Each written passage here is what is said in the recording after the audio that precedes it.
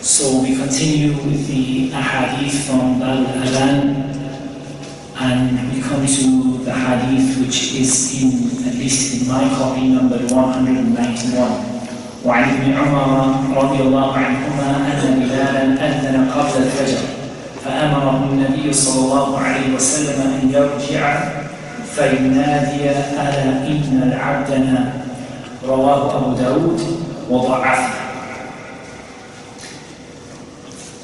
From the hadith of Ibn Umar radiallahu anhuma, that Bilal radiallahu anhu gave the adhan before Fajr. So the Prophet sallallahu alayhi wasallam commanded him to go back and to give the adhan, or to go back to give the adhan again, and to say, indeed, the servant has slept. And it's narrated by Abu Dawud, and he said it is da'if. This hadith, first of all, is a hadith which the scholars of hadith differ over its authenticity.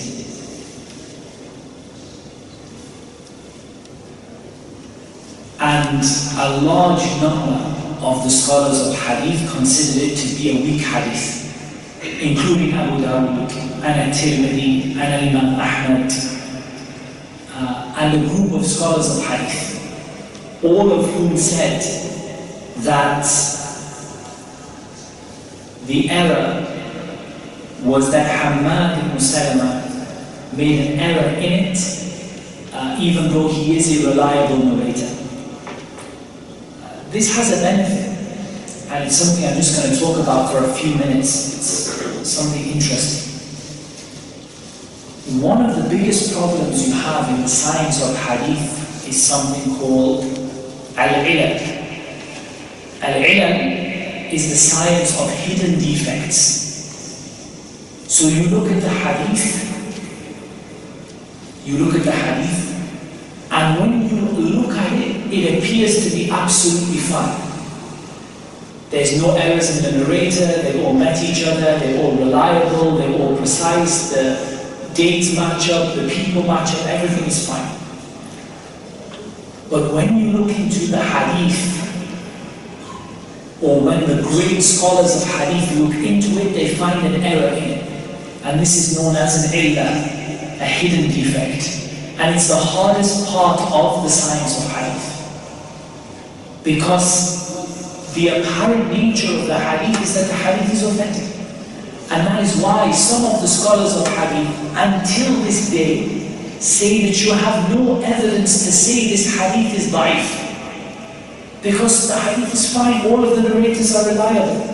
They narrated one from the other with no issue at all. How do you know the hadith is da'if?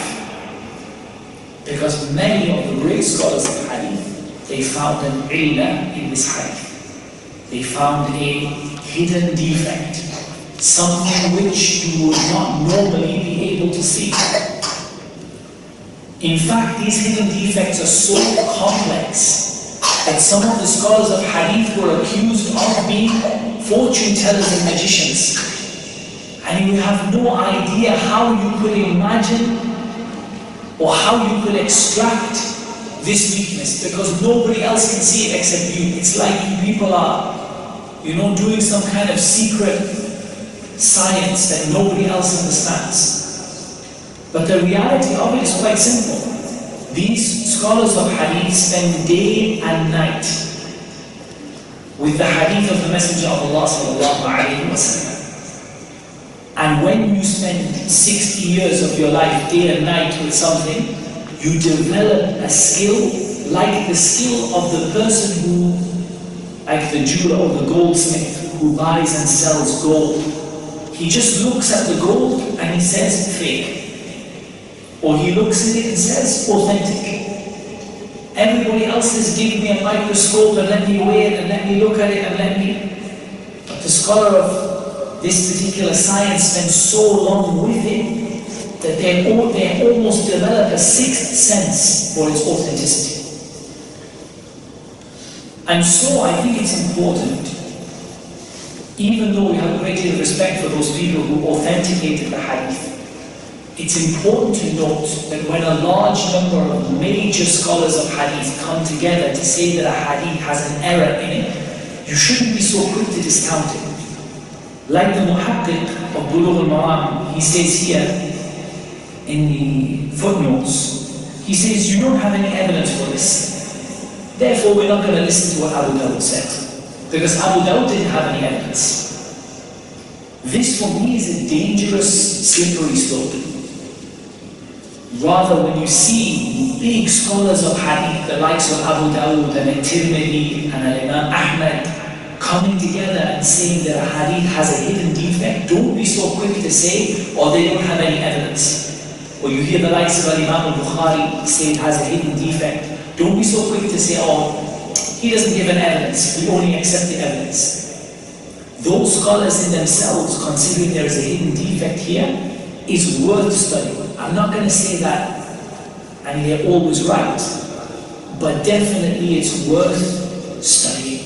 It's worth stopping when you hear scholars of that caliber, great imams of Islam coming together and saying there's an error. One of the narrators made an error in it. Don't be so quick to discount it because you looked in a book of hadith and you studied hadith for 2 years or 3 years and you can't find a defect in it. And it's a very difficult science. So I think it's certainly worth considering that the hadith has a weakness in it. Whether the hadith has a weakness or not, we know that the authentic ahadith of the Messenger of Allah ﷺ clearly indicate that Bilal used to give the adhan before Fajr. Bilal used to give the adhan before Fajr. As in the hadith, فَكُلُوا وَاشْرَبُوا حَتَّى يُنَادِي إِبْنُ أُمِّ مَكْتُومٍ. Indeed, Bilal gives the adhan at night, so eat and drink until Ibn Ummi Maktoum gives the adhan. So we know this hadith, and it is a hadith narrated by Bukhari and Muslim, there's no doubt about its authenticity, proves that Bilal used to give the adhan at night. So whatever the status of this second hadith, it doesn't take away from the permissibility of doing the adhan of Fajr before the time and then repeating it again. And even if this hadith is authentic, it still doesn't eclipse the ruling in Bukhari and Muslim that it's permissible for the mu'adhin to give the adhan before the time of Fajr. However, the second hadith was the evidence used by Abu Hanifa rahimahullah ta'ala in his opinion to say that it's not permissible to give the adhan before the time and the adhan must be repeated. Again, if the mu'adhin gives the adhan too early, he has to repeat the adhan, as in this second hadith. In any case, whether the hadith is authentic or not, as we said, we have a clear hadith in Bukhari and Muslim that Bilal used to give the adhan before the time, and the Prophet ﷺ did not used to command him to repeat the adhan. But he had another mu'adhin who would give the adhan at the time. So even in the second hadith, there was no other mu'adhin at that time, and Bilal gave the adhan before the time and then was told to repeat it. It's a possibility. Otherwise, we say that this hadith, as many of the scholars said, is hadith munkar. It contradicts the authentic, strongly established sunnah of the Messenger of Allah sallallahu alaihi wasallam. However, there's an interesting point which is beneficial in it, and that is the point of the mu'adhin being allowed to explain to the people that he made a mistake. And this is something valid. So for example, if the mu'adhin gives the adhan for Maghrib too early, which has happened before. I was just in a masjid this Ramadan, in a shariqa, and I don't know how it happened, but maybe one of the clocks was set wrong, but the mu'adhin gave the adhan about 5 minutes before Maghrib time. And of course nobody was looking at the clocks, nobody was paying attention. Everyone just took the dates and started eating, and then there was a great cry of the time, the time. And then the mu'adhin saw that he had made a mistake. The sunnah at this point is for the mu'adhin to announce that he made a mistake like he announces the adhan. So either to climb up and shout with his loudest voice that the mu'adhin made an error, or for him to use the microphone if that's what he was using to give the adhan, to explain that the mu'adhin made an error. And I don't know of any disagreement on this issue, that it's permissible for the mu'adhin, and rather it's a sunnah for the mu'adhin to explain if he made a mistake. Because the people rely upon the adhan. So if the people know that Bilal is going to give the adhan always before Fajr, and then they expect Ibn Maktoum, for example, to give the adhan after that, if there is any mistake or any error, then the person has to explain the error that they made. So in this hadith, that Bilal gave the adhan before Fajr, so the Prophet ﷺ commanded him to return and فَيُنَادِي, to give the adhan, or to at least to announce, أَلَا إِنَّ الْعَبْدَ نَامَ, indeed the servant has slept. If this hadith is authentic in the meaning of the servant has slept, i.e. that Bilal slept and woke up and without realizing the time properly for Fajr. And so, for example, you know, if you're awake for most of the night and then you get a little bit sleepy and you just doze off for 5 minutes and you open your eyes and then you don't really know where you are properly. So he presumed that the time had come for Fajr and he gave the adhan early. However, at least I think there's a very strong opinion that this hadith is da'if, and therefore the story in itself is not correct. However, it's permissible for the mu'adhin to explain their mistakes, which is the important point that we need to take from this hadith.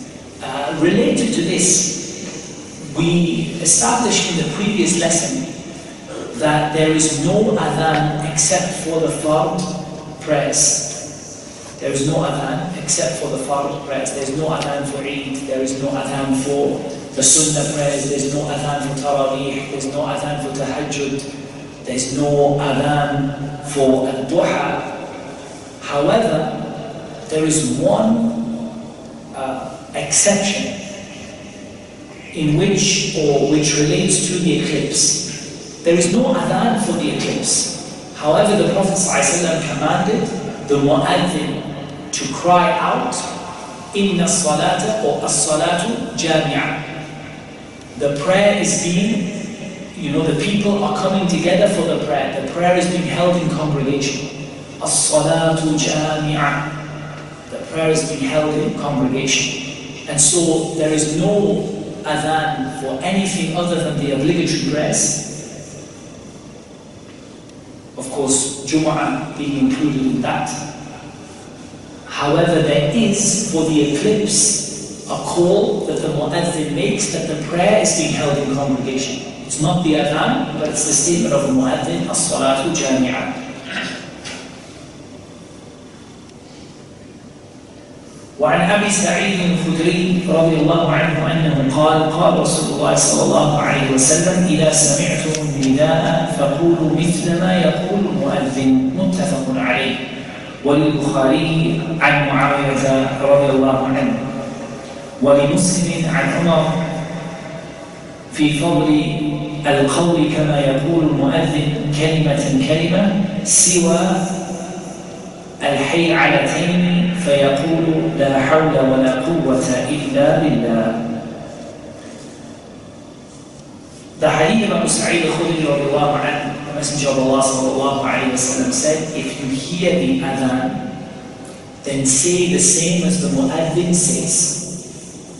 That means when you hear the mu'adhin say Allahu Akbar, then you say Allahu Akbar, Allahu Akbar.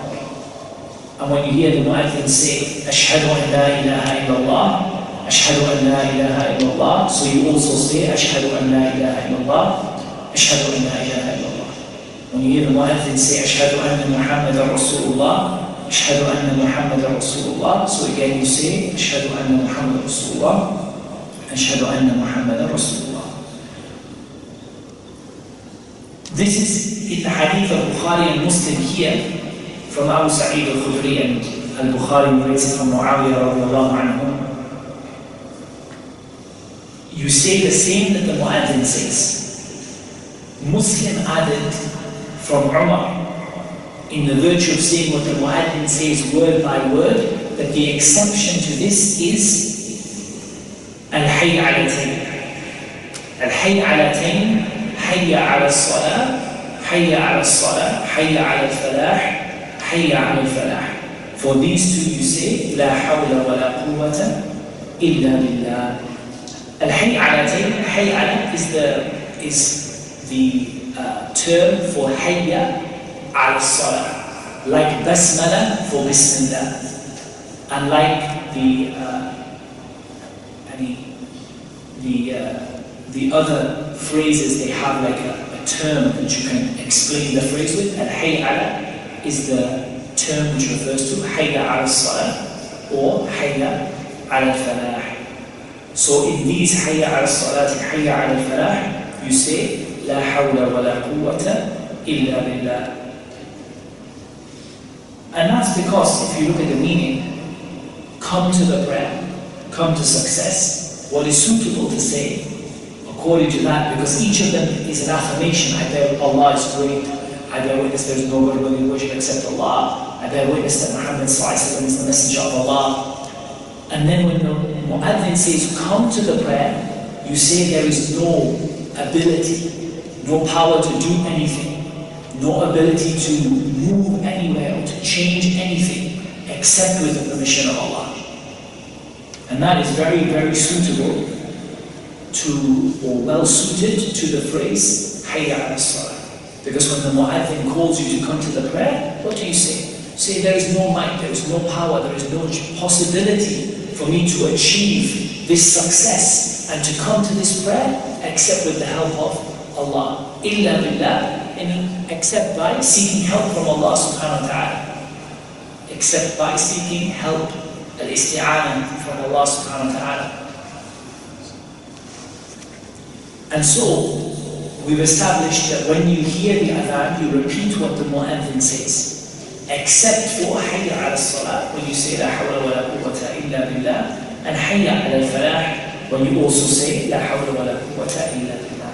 As for as-salatu khayrun min al-nawm, then you repeat it the same, because it's not one of the exceptions mentioned. It's not from al-hayy ala-tayn. So when the mu'adhin says as-salatu khayrun min al-nawm, you also say as-salatu khayrun min al-nawm.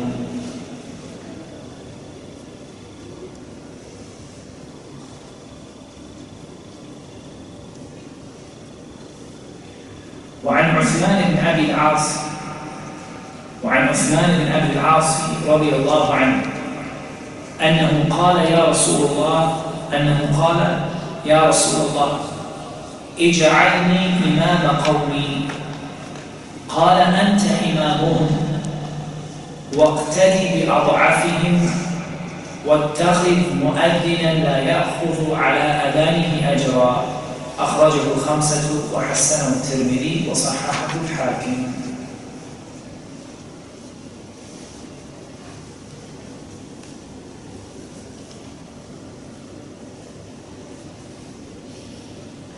And it's narrated from Uthman ibn Abi al-As radiallahu anhu that he said, O Messenger of Allah, make me the Imam of my people. The Prophet ﷺ said, you are their Imam. وَاقْتَدِي بِأَضْعَفِهِمْ. What do you have in the translation for وَاقْتَدِي بِأَضْعَفِهِمْ? Observe, you should follow or observe the strength of the weakest. It's a difficult one to translate. The meaning is very clear, but it's a difficult one to translate. اقتدي بأضعفهم means something like lead them according to the weakest of them. Something like that. Or pace yourself according to the weakest of them. So it seems that the meaning of this, Wallahu A'lam, is that the Imam should bear in mind the state of the people that he leads in the prayer. Because at the end of the day, the Imam leads the people in prayer. There are the sick, there are the elderly, there are the weak, there are the young, there are the people who have urgent matters to deal with. And so the Imam should bear them in mind when he leads the people in prayer. وَاتَّخِذْ مُؤَذِّنًا لَا يَأْخُذُ عَلَىٰ أَذَانِهِ أَجْرًا. And take a mu'adhin that doesn't take a wage for his adhan. And take a mu'adhin that doesn't take a wage for his adhan. And this is narrated by Al-Khamsa, Abu Dawud, Al-Tirmidhi, Nasa'i, Ibn Majah, and Imam Ahmad. And it was declared Hasan by Al-Tirmidhi and Sahih by Al-Hakim.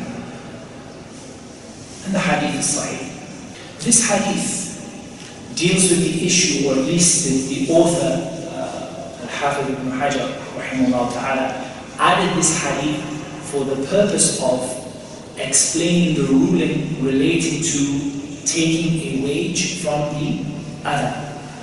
I need the mu'adhin that takes a wage from the adhan. Is it permissible to take a wage for the adhan or not? And that's why the author included it in Bab al-Adhan. Is it permissible to take a wage for the adhan or not? So what does this hadith indicate to us? From its apparent nature, what you say that this hadith indicates to us. You look at this hadith and say the zahir al-hadith, the apparent nature of the hadith, is that it's not permissible to take a wage for the adhan, right? Shaykh ibn Baz, rahimahullah ta'ala, said, mentioning the hadith of Uthman ibn Abi al-As, when he was asked to be the imam of the people, you are imam, pay attention to the weak among them, and appoint a mu'adhin who does not take a payment for the adhan. Shaykh ibn Baz, rahimahullah ta'ala, said, this indicates that the mu'adhin who volunteers to give the adhan is better. However, the scholars stated that if a mu'adhin is given something from the Bayt al-Mal, there is no blame on him for that, and there is nothing wrong with that. Because the Bayt al-Mal is for the interest of the Muslims, and the same applies to the awqaf, the trusts that have been established to support the mu'adhin and the imam. There is nothing wrong with that. And then the Shaykh went on to speak about the hadith. He said, perhaps the hadith refers to one who insisted on payment, i.e. said, I will not give the call to prayer unless I am paid for it.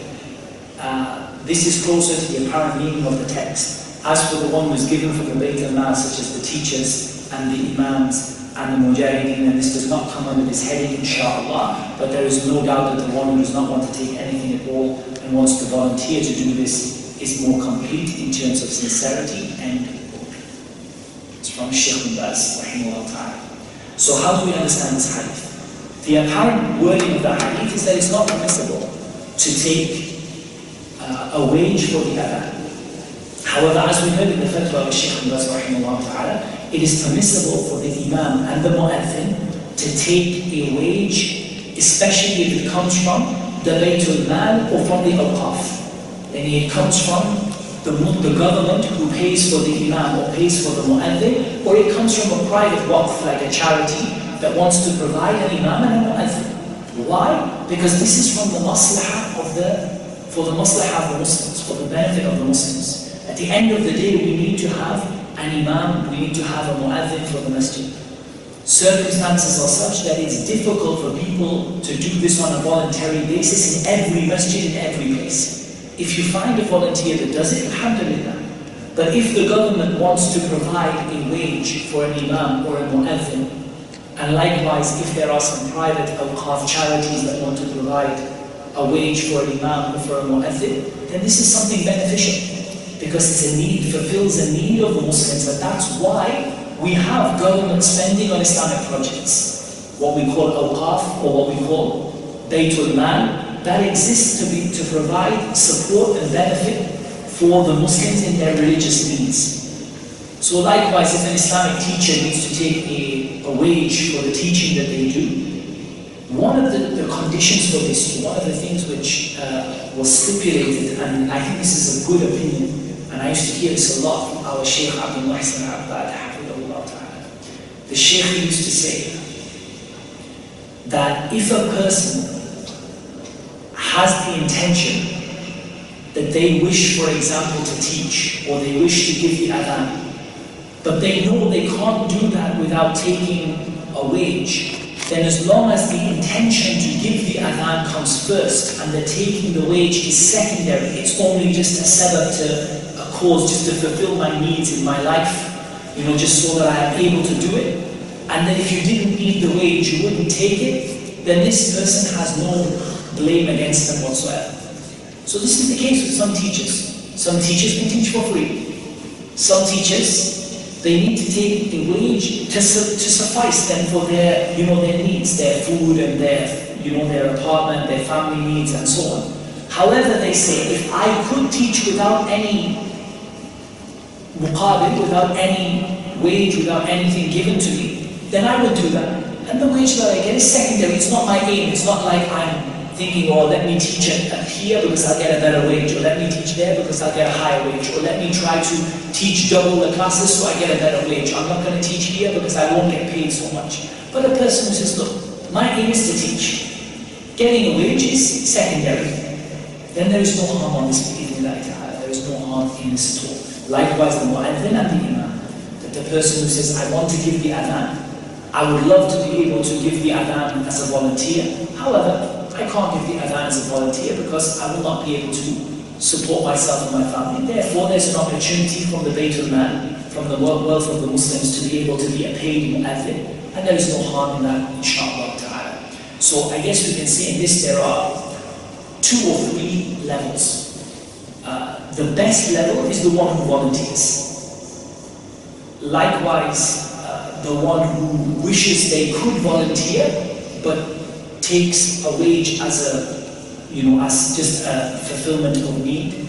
And then thirdly, a person who wants to take it from the Baytul Mal, who says, I want to have a wage for it, but I'm taking it from some of the charities or from a government fund which is there to provide for the people, and this is for the benefit of the people, this is for the benefit of Muslims to have these kind of facilities available.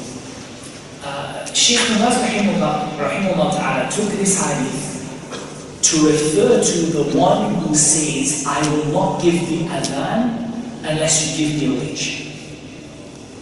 He says, I will not give the adhan unless you give me a wage. And this person, you fear for their sincerity. You don't say that they're guaranteed to be insincere. However, you fear for that person's sincerity. That could be a difficult issue. So hopefully this has explained the issue of sincerity as it relates to Islamic activities and being paid for them. There is no harm in being paid by a charity or being paid by a government Islamic fund. However, a person, if they avoid that and they can do it voluntarily, then that's even better. And if they have to do it, then they should see the wage as secondary, and they should see the worship of Allah, the act of worship they are doing, as being primary. And Allah Azza wa Jalla knows best. وعن مالك بن الحويرث رضي الله عنه أنه قال لنا النبي صلى الله عليه وسلم وإذا حضرت الصلاة فليؤذن لكم أحدكم الحديث أخرجه السبعة. And from Malik ibn Huwayrith radiallahu anhu, he said that the Prophet ﷺ said to us, when the prayer time comes, let one of you give the adhan. And this was narrated by the 7th, by Bukhari and Muslim, Abu Dawud and Nasa'i, Tirmidhi, Ibn Majah, and Imam Ahmad. This hadith is an evidence for the permissibility of anyone giving the adhan. And the permissibility of a group of people who get together and they nominate one of them to give the adhan. And it's not necessary to have a designated mu'adhin. There is no harm in having a designated mu'adhin, as the Prophet ﷺ did with Bilal and Ibn Maktoum radiallahu anhu. However, there is also no harm in a group of people saying, you give the adhan. However, who should give the adhan? The one who has the most beautiful voice, the one who has also a loud voice, the one who has a clear voice, who is able to be heard by lots of people. And this is things that we spoke about last lesson, about the conditions of giving the adhan. So this hadith is a proof that there is no harm in the person, if there is a group of people, nominating one person to give the adhan. Just like there is no harm in nominating one of them to lead the salah. And we'll cover this later on in the coming hadith, that who should lead the salah. As the Prophet said, فَلْيَأْمُكُمْ أَكْثَرُكُمْ قُرْآنًا. Let the one of you who knows the most Qur'an lead you. So there is no harm in a group of people who come together to pray in Jama'ah, and they say, you go give the adhan, you know the most Qur'an, you go and lead the salah. However, they should choose according to the balance given to them in the Sunnah of the Prophet sallallahu alaihi wasallam. وعن جابر رضي الله عنه أن رسول الله صلى الله عليه وسلم قال لبلال إذا أذنت فترسل وإذا أقمت فاحذر واجعل بين أذانك وإقامتك قدر ما يفرغ الآكل من أكله. الحديث رواه الترمذي وضعفه. From Jabir radiallahu anhu, the Messenger of Allah sallallahu alayhi wasallam said, when you give the adhan, let's see what you have here. No, that's not a very good translation. I sometimes think that I don't have a very good translation. I read the book and then realize that the translation in the book is worse. If you give the adhan, do so slowly. I think is the best word. Not slowly, but like elongate it. Make it elongated. I mean, make the adhan lengthy and slow and relatively long. And if you give the iqamah, then quickly. So this is the opposite. Tarassal is the opposite of fahdur. And fahdur, give the iqamah quickly. So from this is that the iqamah is not like the adhan. The adhan is uttered slowly. Now we said that we shouldn't exaggerate with regard to that. It shouldn't be so long that you can't hear what the words are. However, the adhan should be measured and relatively slow and quite elongated, and lots of people can hear it. As for the iqamah, then the iqamah should be relatively quick. It shouldn't be prolonged. So for example, Allahu Akbar, Ashhadu an la ilaha illallah, like this at normal speed. Whereas the adhan might be Allahu Akbar, Allahu Akbar. So the adhan is long and slow, and the iqamah is short and relatively quick. And leave between your adhan and your iqamah the length of time that it would take for a person eating to finish their food. And this hadith is narrated by Imam al-Tirmidhi and declared to be da'if. The end of the hadith, this hadith has an end. And the drinking person from their drink, and the person who needs the bathroom when they need to finish their need, and do not stand until you see. This is the end of the hadith. This hadith is life. However, there are some points that we can benefit from it. There is no doubt that the adhan is in itself is given in a way that is prolonged and a way that is heard by people, because the adhan is what? The adhan is a message to the people outside of the masjid to come to the prayer. As for the iqamah, then the iqamah is a message for the people inside of the masjid to line up for the prayer.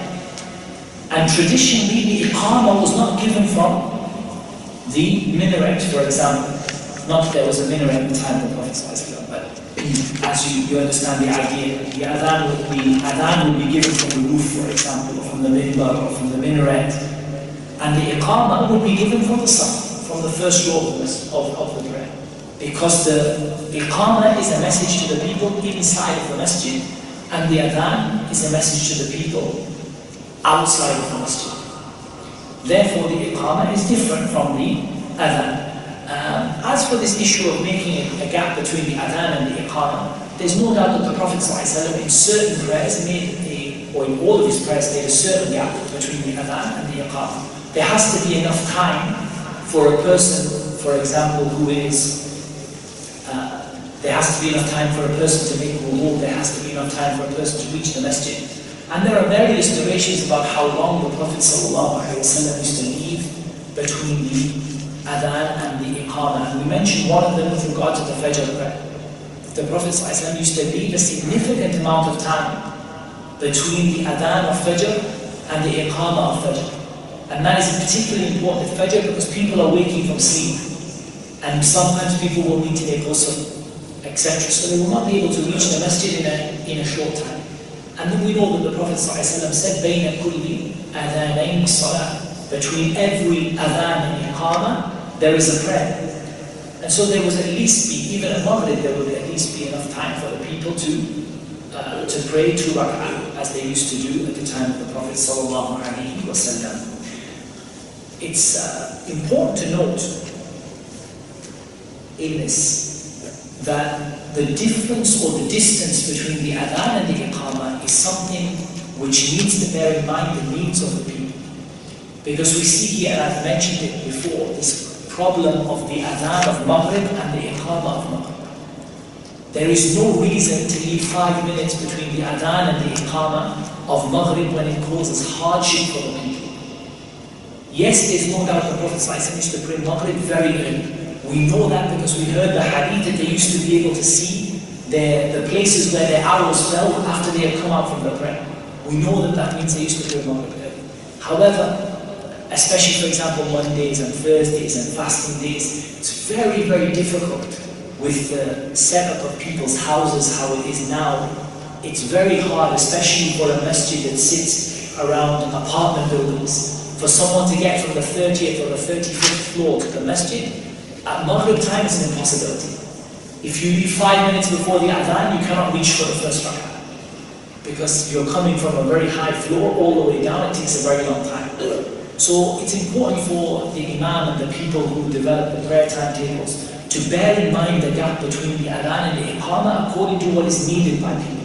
So we see this in Ramadan. We see in Ramadan they delay the gap between the adhan and the iqamah at Maghrib, which makes sense. However, they don't do it on Mondays and Thursdays and Ashura and and the day of Arafah and other days of fasting. So there needs to be sort of an understanding, especially with regard to the imam of the masjid. There's not a lot you can do here because your times are set for you. But the imam to take a little bit of extra time between the adhan and the iqamah when there is a maslahah, a need for the people. I think what we will do is we'll stop there, inshallah. And what we can do, bi'idhnillahi ta'ala, is we can finish this part off or maybe next week, inshallah, because there are a couple of longer issues that we need to deal with, and I think if we start now, we're going to get ourselves quite late. So especially since I think a few people are going away various places with a hot long weekend break, inshallah, it makes sense for us to stop rather than to be here for another half an hour or 45 minutes, inshallah. And then next week we can finish off and start Bab Shurut. We might at least begin the explanation of the second chapter, inshallah ta'ala, the conditions for the prayer, next week. But hopefully we've covered most of the major issues with regard to the adhan. Left is there a need to have wudu for the adhan, and the issue of the iqamah, does the same person who gives the adhan have to be the same person who gives the iqamah? Those are the major issues that are left. And then we start the chapter of the conditions of the prayer. I would emphasize that I think we're getting towards some of the most important chapters in the whole of the book of Buloogh Al Maram, in my opinion. The chapters that deal with the prayer, that deal with getting ready for the prayer, the conditions of the prayer, these chapters that are coming are extremely, extremely important. So I would just encourage everybody to do their best to attend, inshallah, and to make notes and to ask questions in those things that, if there are things that you don't understand. And Allah Azza wa Jalla knows best. Subhanaka Allahumma wa bihamdik. Ashhadu an la ilaha illa anta astaghfiruka wa atubu